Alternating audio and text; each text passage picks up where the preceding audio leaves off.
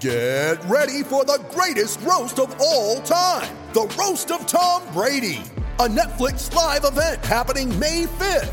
Hosted by Kevin Hart, the 7-time world champion gets his cleats held to the fire by famous friends and frenemies on an unforgettable night where everything is fair game. Tune in on May 5th at 5 p.m. Pacific time for the Roast of Tom Brady, live only on Netflix. You ready? Showtime. On May 3rd, summer starts with The Fall Guy. Let's do it later. Let's drink a spicy margarita. Make some bad decisions. Yes! Audiences are falling in love with the most entertaining film of the year. Fall Guy. Fall Guy? Fall Guy. That's what the poster said. See Ryan Gosling and Emily Blunt in the movie critics say exists to make you happy. Trying to make it out? Nope. Because I don't either. It's not what I'm into right now. What are you into? Talking. Yeah. The Fall Guy. Only in theaters May 3rd. Rated PG-13.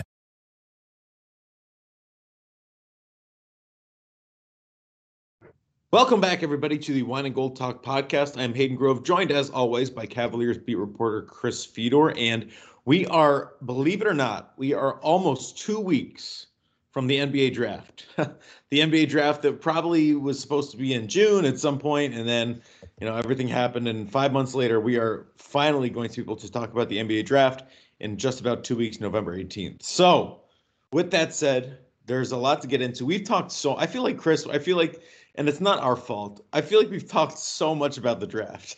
Yeah, I know. We sure have. That's because we have talked so much about the draft. Right. And it's like, the players aren't changing. I mean, the only thing that's changing is maybe, some of the feelings about some of the players, but I feel like I know these guys on a first name basis. I feel like I'm their friend at this point, just like from everything that we've talked about and everything that I've heard and everything that, I've read and all that stuff. I feel like, and I'm sure the teams feel much the same way. I mean, they've been scouting these guys for how long now? Oh, my God. I mean, I remember having conversations with members of the Cavs front office back in December about a visit that they took to go see LaMelo Ball in September. I remember having a conversation with general manager Kobe Altman about going to a practice at USC and then talking to Kevin Porter Jr. about that practice at USC because one, KBJ played at USC, and two, he had been pumping up Onyeka Okongwu for like months to me, to Kobe Altman, to assistant general manager Mike Gansey, because obviously he knows him well from being a California kid, and he played that 1 year at USC, and Okongwu was playing at Chino Hills in California at that time. So, this goes back more than a year at this point in time, Hayden. It's crazy. I mean, and it always goes back that far because, these guys are always looking towards the future and the GMs and whatnot. But this one is especially long. I mean, I will say, though, like from my standpoint in NBA draft, I feel like I've gotten more time to devote to it because, look, usually this is the way it goes for people who don't know. Being a beat reporter is a lot of work. It's a lot of hours. It is not 40-hour weeks, right? Sometimes it's 100+ hour weeks. So usually it's just the grind of the whole season. And then when the season ends, in the Cavs case, it's middle of April because they're not going to the playoffs anymore. You just want to escape. You want to have your whole summer free and go on vacation, take some time off. You have so much that you've written throughout the course of the year. Mm-hmm. And then the draft is like June, though. You know what I mean? So it kind of interrupts the summer that you want to have and the off time that you usually are spending.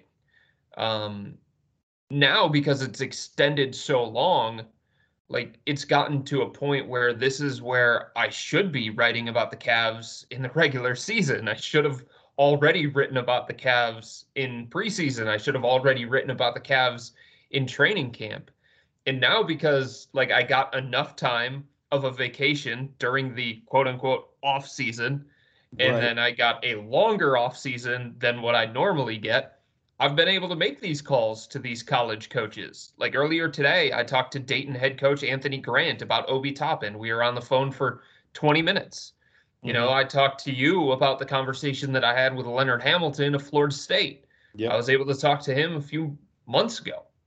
So just like being able to devote this kind of time to the draft excites me because I feel like I've gotten good information from the people that I've talked to, and I feel like I know these prospects better than I probably did Darius or DeAndre Hunter last year, or even Jarrett Culver, like the other guys that probably were in the mix for the Cavs at number 5.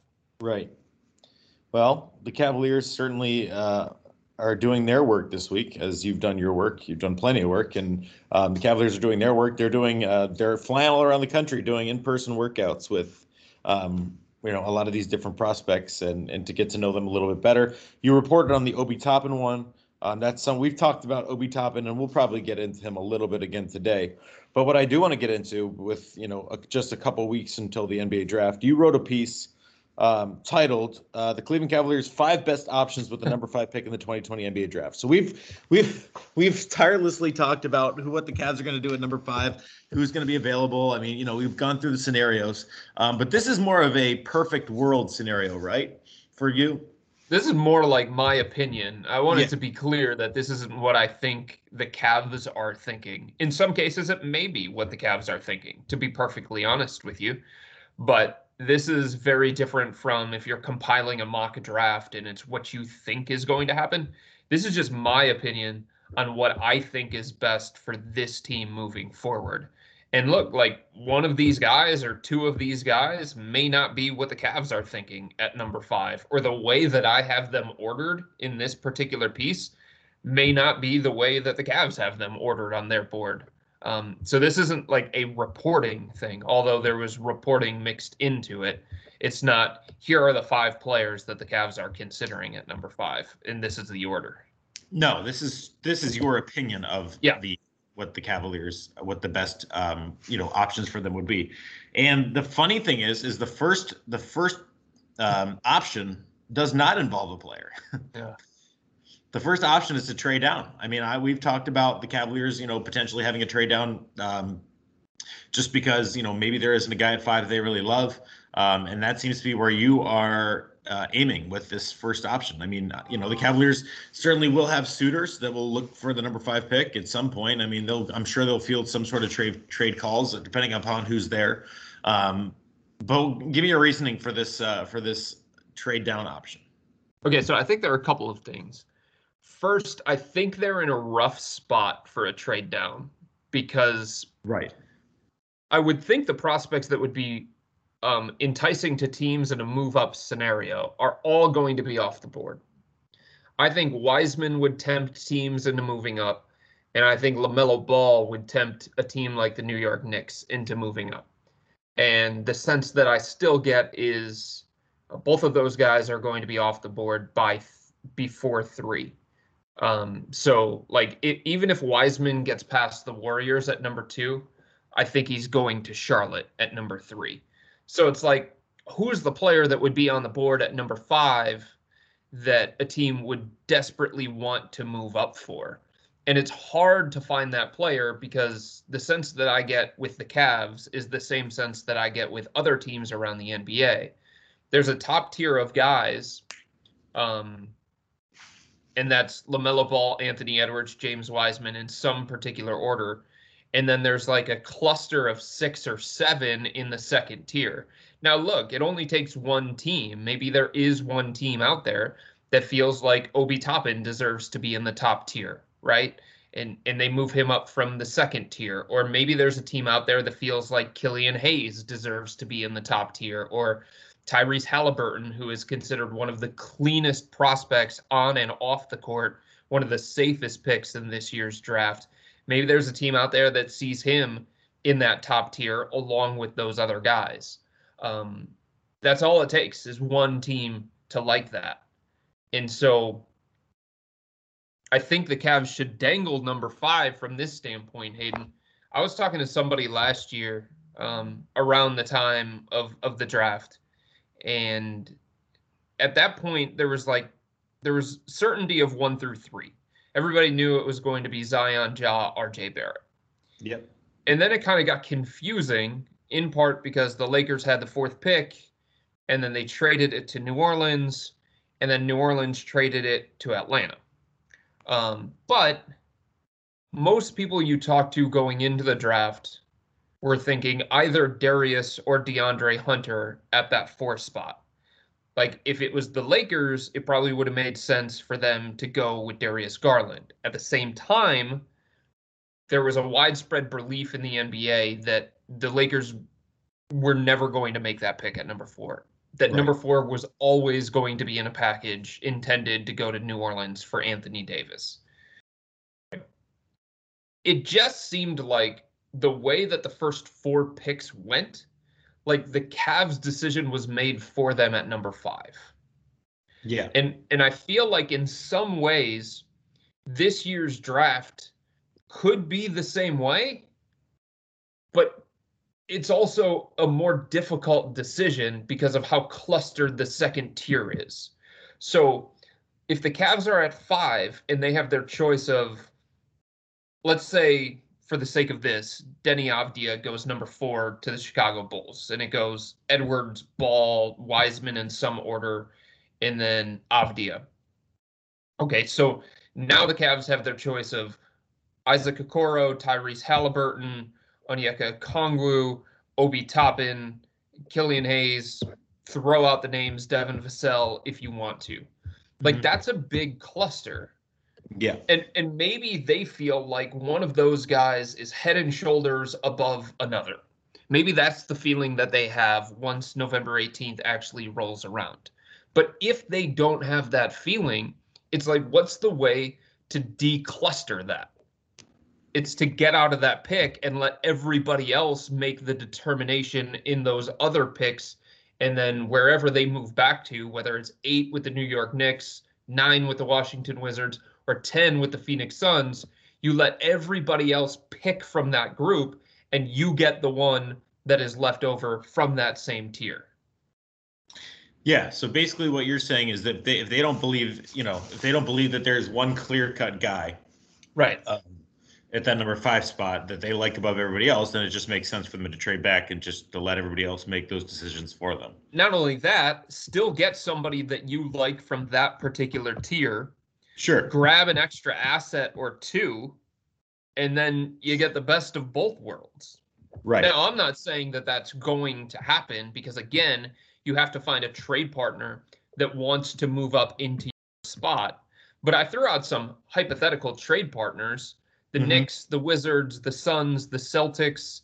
Like, 1, they're all close enough to number 5. And 2, they could have an interest in climbing up the board depending on who's available. And 3, they have the kind of assets that, 1, I think they'd be willing to give up, and 2, that would entice the Cavs enough to move back a couple of spots.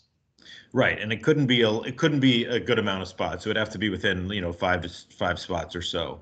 Yeah, I mean, the one that I threw out was a Boston one, and that's probably too far of a drop, going from 5 all the way down to 14. But if a team entices them enough, I feel like the Cavs have done enough work on this particular draft class, and they started their work so early. Like, some of these teams, Hayden, in the top 10, if they were to drop to 15 to 25, I don't know that they could say that we've seen that player. Yeah. There would be a chance that they would be drafting a player that they hadn't seen in person during the season. Right. With the Cavs, I feel like there are 20 to 30 that they would be comfortable drafting simply because they've seen them in person in a game environment, because they have done so much homework, and that homework started so early in the process. Right. And the Cavaliers are certainly not the only team. Or there have been many teams to have, picked guys that they haven't seen in person necessarily. Right. But, when you do more homework because maybe it was the Cavaliers thinking that they would do more homework because they'd probably be in a position to where, they had the time and the opportunity to do it. So I would highly doubt that the Cavs are going to pick somebody that they haven't seen. Very, very highly doubt. Just because of the way that they operate, man. Like, it is such an important thing for them. I was talking to JB Bickerstaff about it, and he talked about how you see a guy in person, you get the real feel for how big he is, how coachable he is, how he retains information. Some of those things, obviously, you can hear about, and some of those things you can read about, and some of those things you can measure. But I think the Cavs put a big deal into the in-person workout. And some may argue, Hayden, that it's too much of a deal. Like they put too much stock into seeing these guys in person. But I can tell you that I don't believe they would have taken Colin Sexton with the 8th pick in 2018 if he didn't have that in-person workout that he had where he lifted the entire organization. I'm not sure that the Cavs would have been fully comfortable investing a top 5 pick in Darius Garland if they weren't able to go see him in person at a workout, if they weren't invited by Clutch Sports and Rich Paul to go see him in the middle of June before it was time to make that pick. I think it's a big deal to the Cavs to see these guys in person. I mean, they've definitely proven that to be such. Absolutely. So now down to the other options. We're not going to really hear about, what these other workouts are going to be for the Cavaliers. I mean, we've heard about Obi Toppin, but the other ones, I think it's going to be much more so under wraps, who they're going to see, when they're going to see him, because I think that benefits the Cavaliers, mostly just to keep things quiet so that they don't tip their hand one way or another. But one of the names that has definitely been brought up, and I would be shocked if the Cavaliers weren't going to go see him, and he is your second option, is Mr. Isaac Okoro, the guard/forward from Auburn, who brings a little bit of defense to a very, very poor defensive team, has a lot of strength, athleticism, size. You write power, strength, athleticism, length, size, toughness, and desire. And you also call him the best defensive player in the draft. So your MO has definitely been defense, because the Cavaliers have been so awful on defense, and that kind of goes in with what what you believe this team needs is just a ton of defense. Yeah, but here's the thing: it's not like he's a detriment on offense. And the more people that I talk to, so he shot 28.6% from 3-point range. He shot less than 70% from the free throw line. But in talking to people, they don't feel like his shot is broken, and they don't think that it's going to be a substantial fix that they have to make. Mm-hmm. The people that I talk to feel like it's a correctable flaw. So that makes me feel better about his shooting percentages maybe going up in the NBA.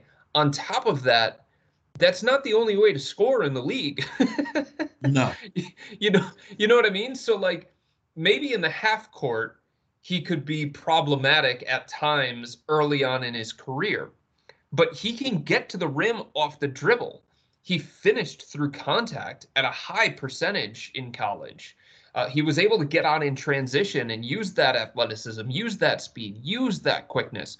So to me, early on in his career, as he's continuing to grow and develop and evolve, Hayden, I feel like he's going to be useful enough on that end where he's not a liability. So you combine that with what he's going to give you as a defender from day one, and I feel like given the needs that the Cavs have, both at that position and just in terms of a skill set, somebody who can guard the bigger guys, somebody who can switch 1 through maybe even 4, somebody who brings that level of defensive versatility at arguably the most important position in the NBA these days, I feel like, to me, that's a no-brainer, because I believe his offensive upside is there, especially given the kind of kid he is and the kind of work ethic and the kind of competitive drive that he has from everybody that I talk to that would know. So Isaac Okoro that would be your first player choice. Yes, without a doubt. Without a doubt. So that, yes. Again, you say you feel that would help on the defensive end, would help on the offensive end, once you refine it a little bit. You stick with the defensive theme, as you even say, let's stick with the defensive theme. That's your next option here, and he's a 6'9". He's a big kid, a good kid according to Andy Enfeld, who is the coach of USC. Obviously, I think that Okoro just fits better because of his position, right? More so than anything. I think Okongwu is kind of a smaller big, and that's kind of not what the Cavaliers are looking for in terms of fit. I mean, I just think the way that the NBA is, the most important thing to have is guys like Isaac Okoro. It's why the Boston Celtics used the 3rd overall pick on a raw, unpolished Jaylen Brown coming out of Cal, right? It's why they were so comfortable moving out of the number 1 spot where they could have gotten Markelle Fultz, and they moved back a couple of spots and gotten Jason Tatum. The guys that impact series the most are Jimmy Butlers, right? They're Paul Georges, they're Kawhi Leonards. They're not point guards, right? And in some ways, they're not bigs. So it's a wing league, and you've got to have 3-and-D types, especially if you want to compete for playoff spots and if you want to make deep runs in the postseason. So that, to me, like, not only could you make the argument that Okoro would be the best player available at the time that they pick at 5, but in terms of positional value, he has more than anybody else on this list. And including Okongwu. Like, that's the thing. I mean, if Big O could shoot it from the outside and had a perimeter game, I think there would be an argument to pick him top 3. Really? Right? But yeah, absolutely. Especially on the heels of what Bam Adebayo did in the playoffs for the Miami Heat. A switchable, quick defender that can, guard guys in the post, but also go out to the perimeter and guard smaller players off the dribble. Like, that's enormous in today's NBA. Like, go ahead. But he doesn't have the perimeter skill on the offensive end at this point in time. And I think it's fair to wonder how quick that's going to come and if it ever is going to come. Yeah, I mean, it's not certainly something that a lot of guys have worked on, and it's never often come. But you're right. I mean, that's a guy that, that he does. I mean, every site that I've seen, every what do you call it? I don't know. What are you looking for? Every comp, every comparison between him and Bam. And I mean, obviously, but Bam coming out was kind of, I don't think he was a sure thing either. So it's obviously. No, he wasn't. That's why he fell to the back half of the lottery. Right. Exactly. And that's exactly, why teams are going to be like, well, is he going to be Bam? Is he not going to be Bam? Right. And I think some of that depends on, what organization he falls to, where he ends up. Sure. I think Miami was, Miami's great. Obviously, we've talked a lot about the Miami Heat and what they do in terms of development and what they do in terms of their culture. And, Bam being in the right spot at the right time, I think that's partially, why he's gotten to where he's gotten. So I think with the Okongwu, it's going to be a little bit of the same thing, right? Yeah, I think so. And look, Bam is the high ceiling one. Right. Like, there's a chance that Big O is more, I don't know, let's say Clint Capella. Yeah. So then if that's the case, how much stock do you put into that? Right. And that's where you have to attach value to a lot of these guys. The bottom line is, and I was looking up the numbers on this, according to Synergy Sports, 3/4 of Big O's touches came off relocating inside, crashing the boards, running the floor, rolling to the basket, rim running. And there's a lot of value in that. There's no doubt a lot of value in that, especially for a team like the Cavs. If you pair him with Darius Garland as a pick and roll partner, you could have something there. But it makes you feel like maybe possibly the ceiling is a little bit lower. Mm-hmm. Because what if he doesn't develop that perimeter game? Right. Then what's the value of a guy like that who is, 1, undersized for his position, and 2, like, so inside oriented where all of his work, or the majority of work, comes on putbacks, scoring in the post, lobs, rolling to the rim. Like, what's the value of that? I don't know. It's gone down in recent years. Certainly has.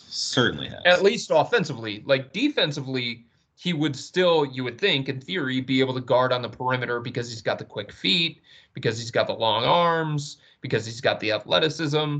But offensively, like, if those other perimeter skills don't come, what do you have?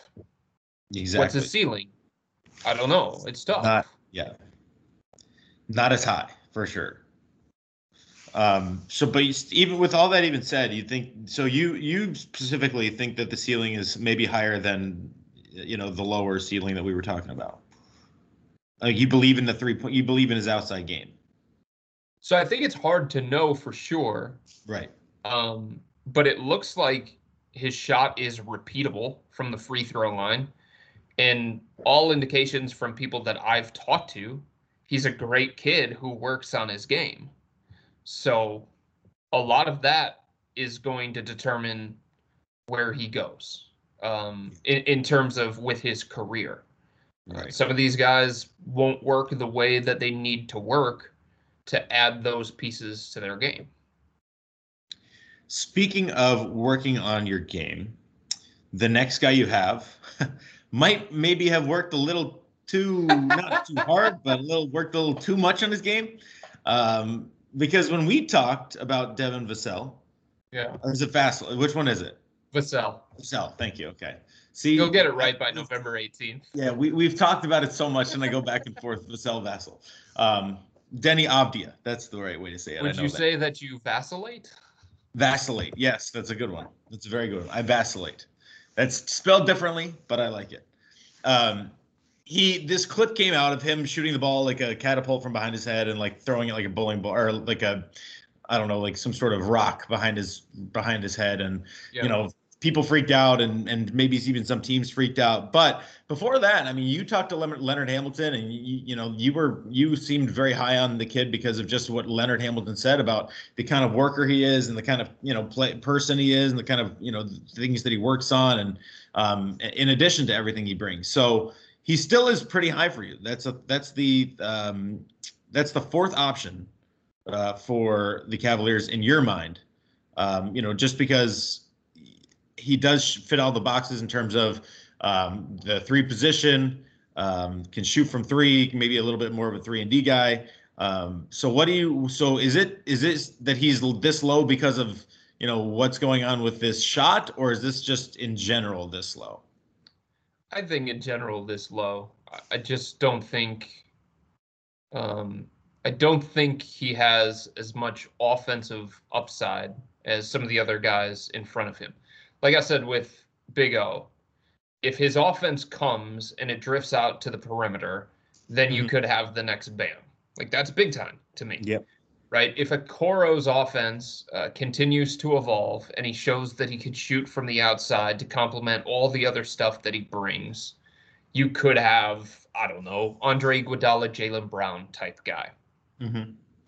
Vassell, to me, might be more of a known because there's more evidence. 2 years at Florida State, back-to-back years of shooting 40% from three. But, like, how much more can he add to his game?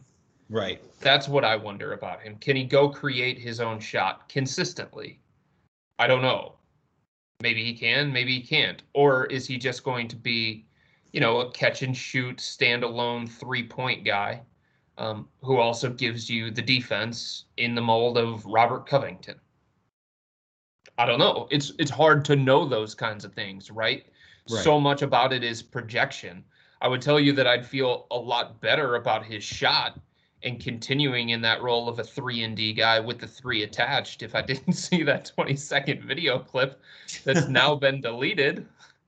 Right. It's so... You have, and I don't mean to go back here, but you have his teammate on here as well. Yeah. Patrick Williams. Yeah. And you don't have a ton here on him. And that's actually a name that I don't even think I've seen it, but I've never heard it in regards to the Cavaliers. So, he's a big guy, 6'8". What does he bring to the table and why would he be, very close in your mind with Devin Vassell? So he's the youngest college player in the draft. Okay. With that comes natural upside and a ton of risk, especially when you think about his pedigree and the kind of recruit that he was. 6'8", tons of potential to maybe play both forward spots in the future. Guard threes, guard fours. And you saw flashes of him as a freshman where he's using his athleticism to dunk, where he's using his athleticism to get in the passing lanes, where he's using his athleticism to block shots. Right. All freshmen.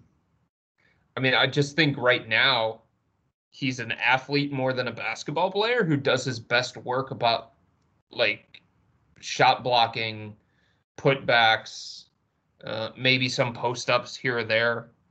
But it's like, yo, with this package of athleticism and intrigue, at some point it's worth the swing. And if it blows up in your face, it blows up in your face. Yeah. I mean, I'm just looking here. Yeah. I mean, it seems like he would be a good fit for what the Cavaliers are looking for too. In terms of, kind of a mid guy who can maybe play a little bit of both.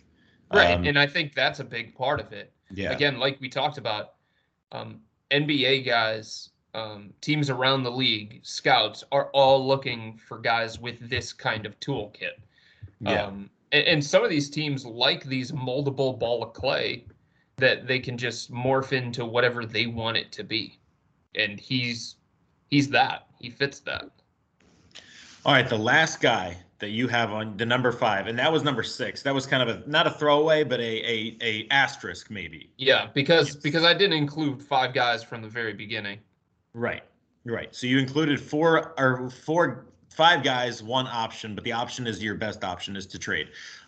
This last one is probably going to send some fans into a tizzy, just because the Cavaliers have drafted guard. They've just been guard heavy, and then you go with Tyrese Halliburton from Iowa State, another guard, which and this is the most. I think this is the thing that blew me away about what you wrote.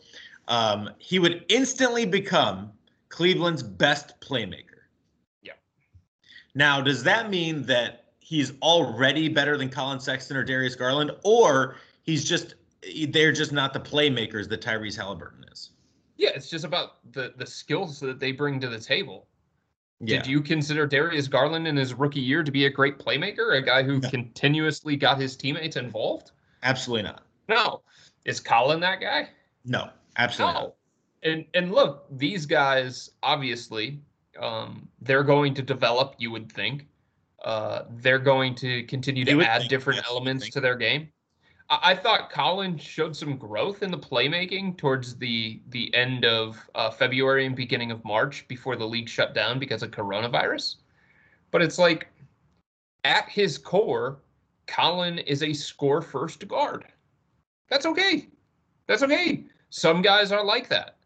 And he's great at it. There aren't a lot of guys, Hayden, that can just roll out and get 20 points on a nightly basis and do it efficiently. So to me, that wasn't supposed to be a knock on Colin. It's just stylistically, the Cavs don't have somebody like this. Yeah, I mean, you're right in that both are. I mean, especially Colin is not really a point guard. He's more of, we've already talked about. No, they admitted as much. They admitted as much as an organization because they drafted Darius at 5 1 year after taking Colin, and they drafted Darius to be the point guard of the future. That was their admission that Colin is not a true natural point guard. So in what world do the Cavaliers? Okay. Let's look at this from a broad perspective. Okay. In what world? So say the Cavaliers don't trade back, because they could trade back with any team and then they could be in any situation and any of these guys could be on the board, right? Sure, and then then you're fine with Halliburton at a certain point, right? Yeah. In what world do the Cavaliers pick at number 5? Yeah. Do they pick Okongwu? Do they pick Vassell? And do they pick Halliburton? Vassell. See, damn it. We're going to have to create a money jar, and you're going to have to donate every single time you get it wrong. Perfect. I love it.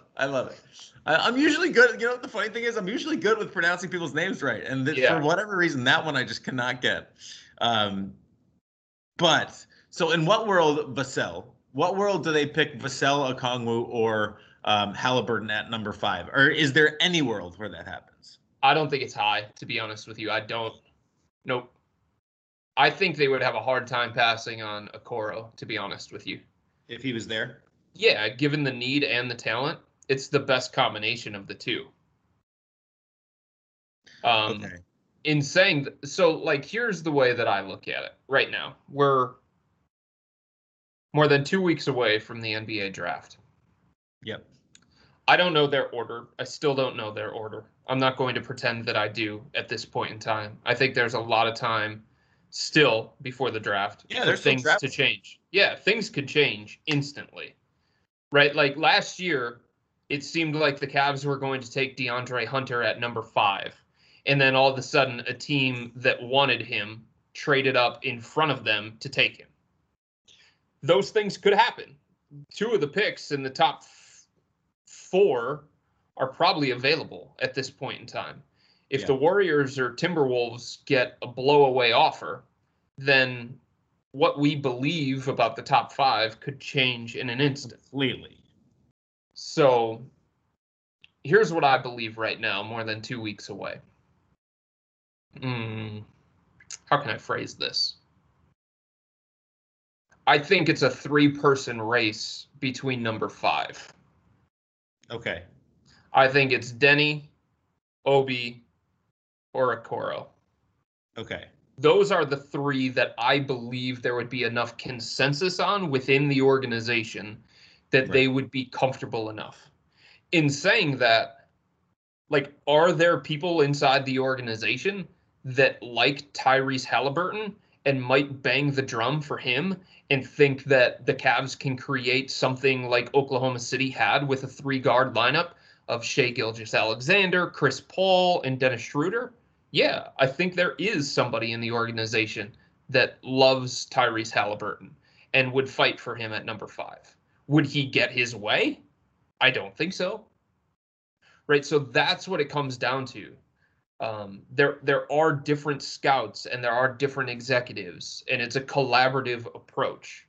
But the person who makes the decision at the end of the day has to be most comfortable with that decision, has to be most comfortable with that investment. And in some ways, I feel like at 5, you have to have more of a consensus to feel comfortable about that. And I just feel like there are 3 guys that the Cavs would get to that consensus with. And it's Obi Toppin, Denny Avdia, and Obi Toppin. Isaac Okoro. Sorry, Isaac Okoro. Yes. Yeah. That's what I think right now. Okay. I feel the same way. And I mean, I don't have as much intel as you do, obviously, but it just seems like with their best player available approach, right? I think that plays into it too.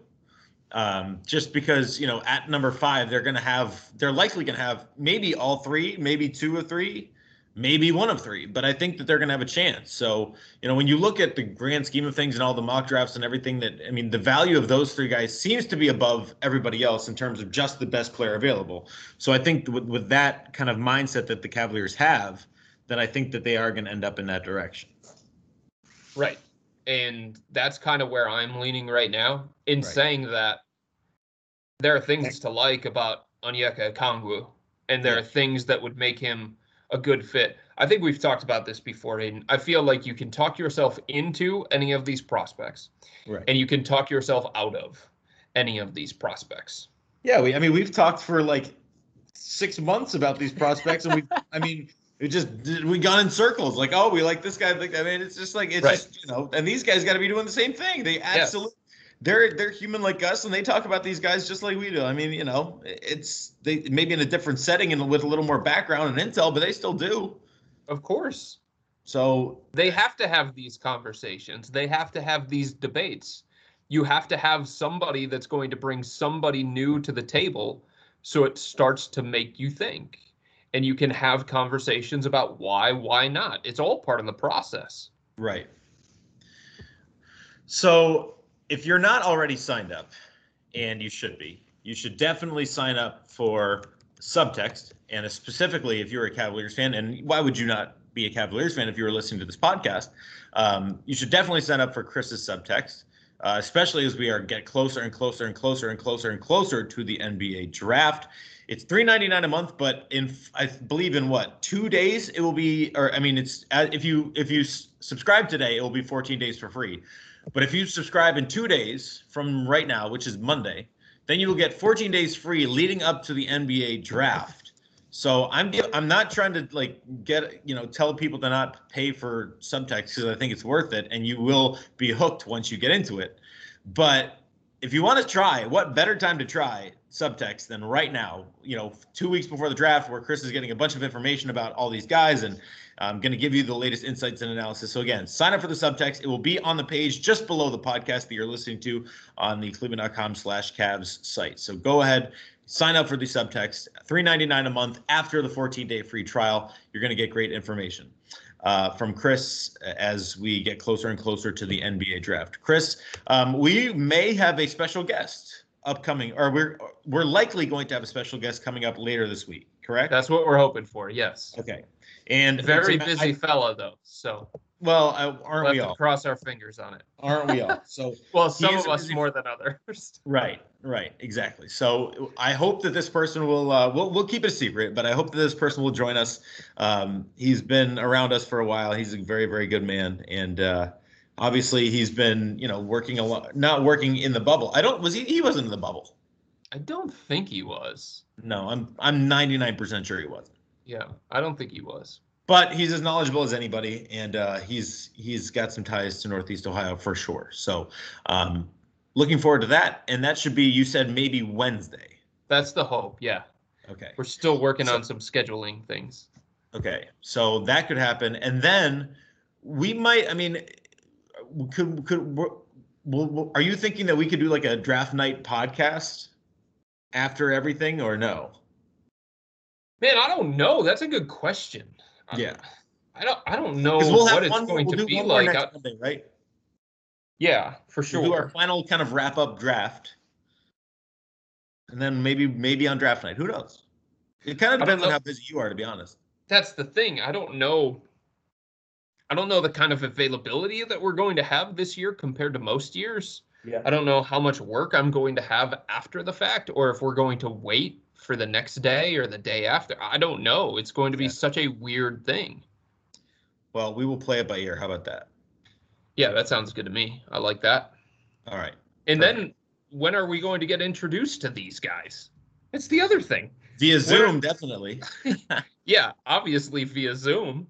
But then the other question is, when are they going to get to meet their teammates? Actually, in person? That's the question of all questions.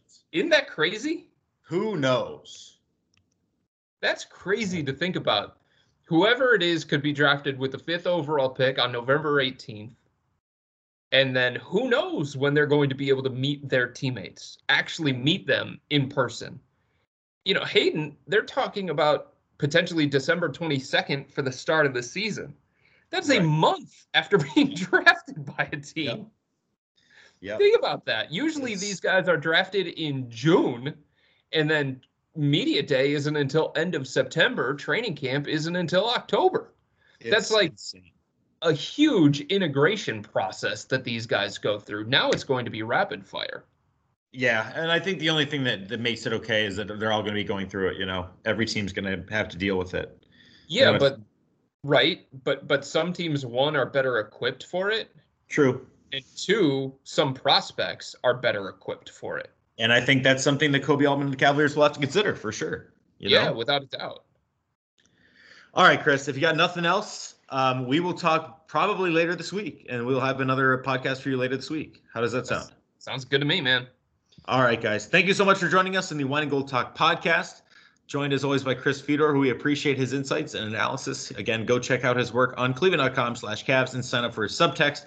We are less than 18 days. We are less than 2 weeks, about 16 days away from the NBA draft. So it's going to be crunch time for the Cavaliers in the near future. Be sure to tune in for the latest on the Wine and Gold Talk podcast, as I said, and we will talk to you soon. Take care.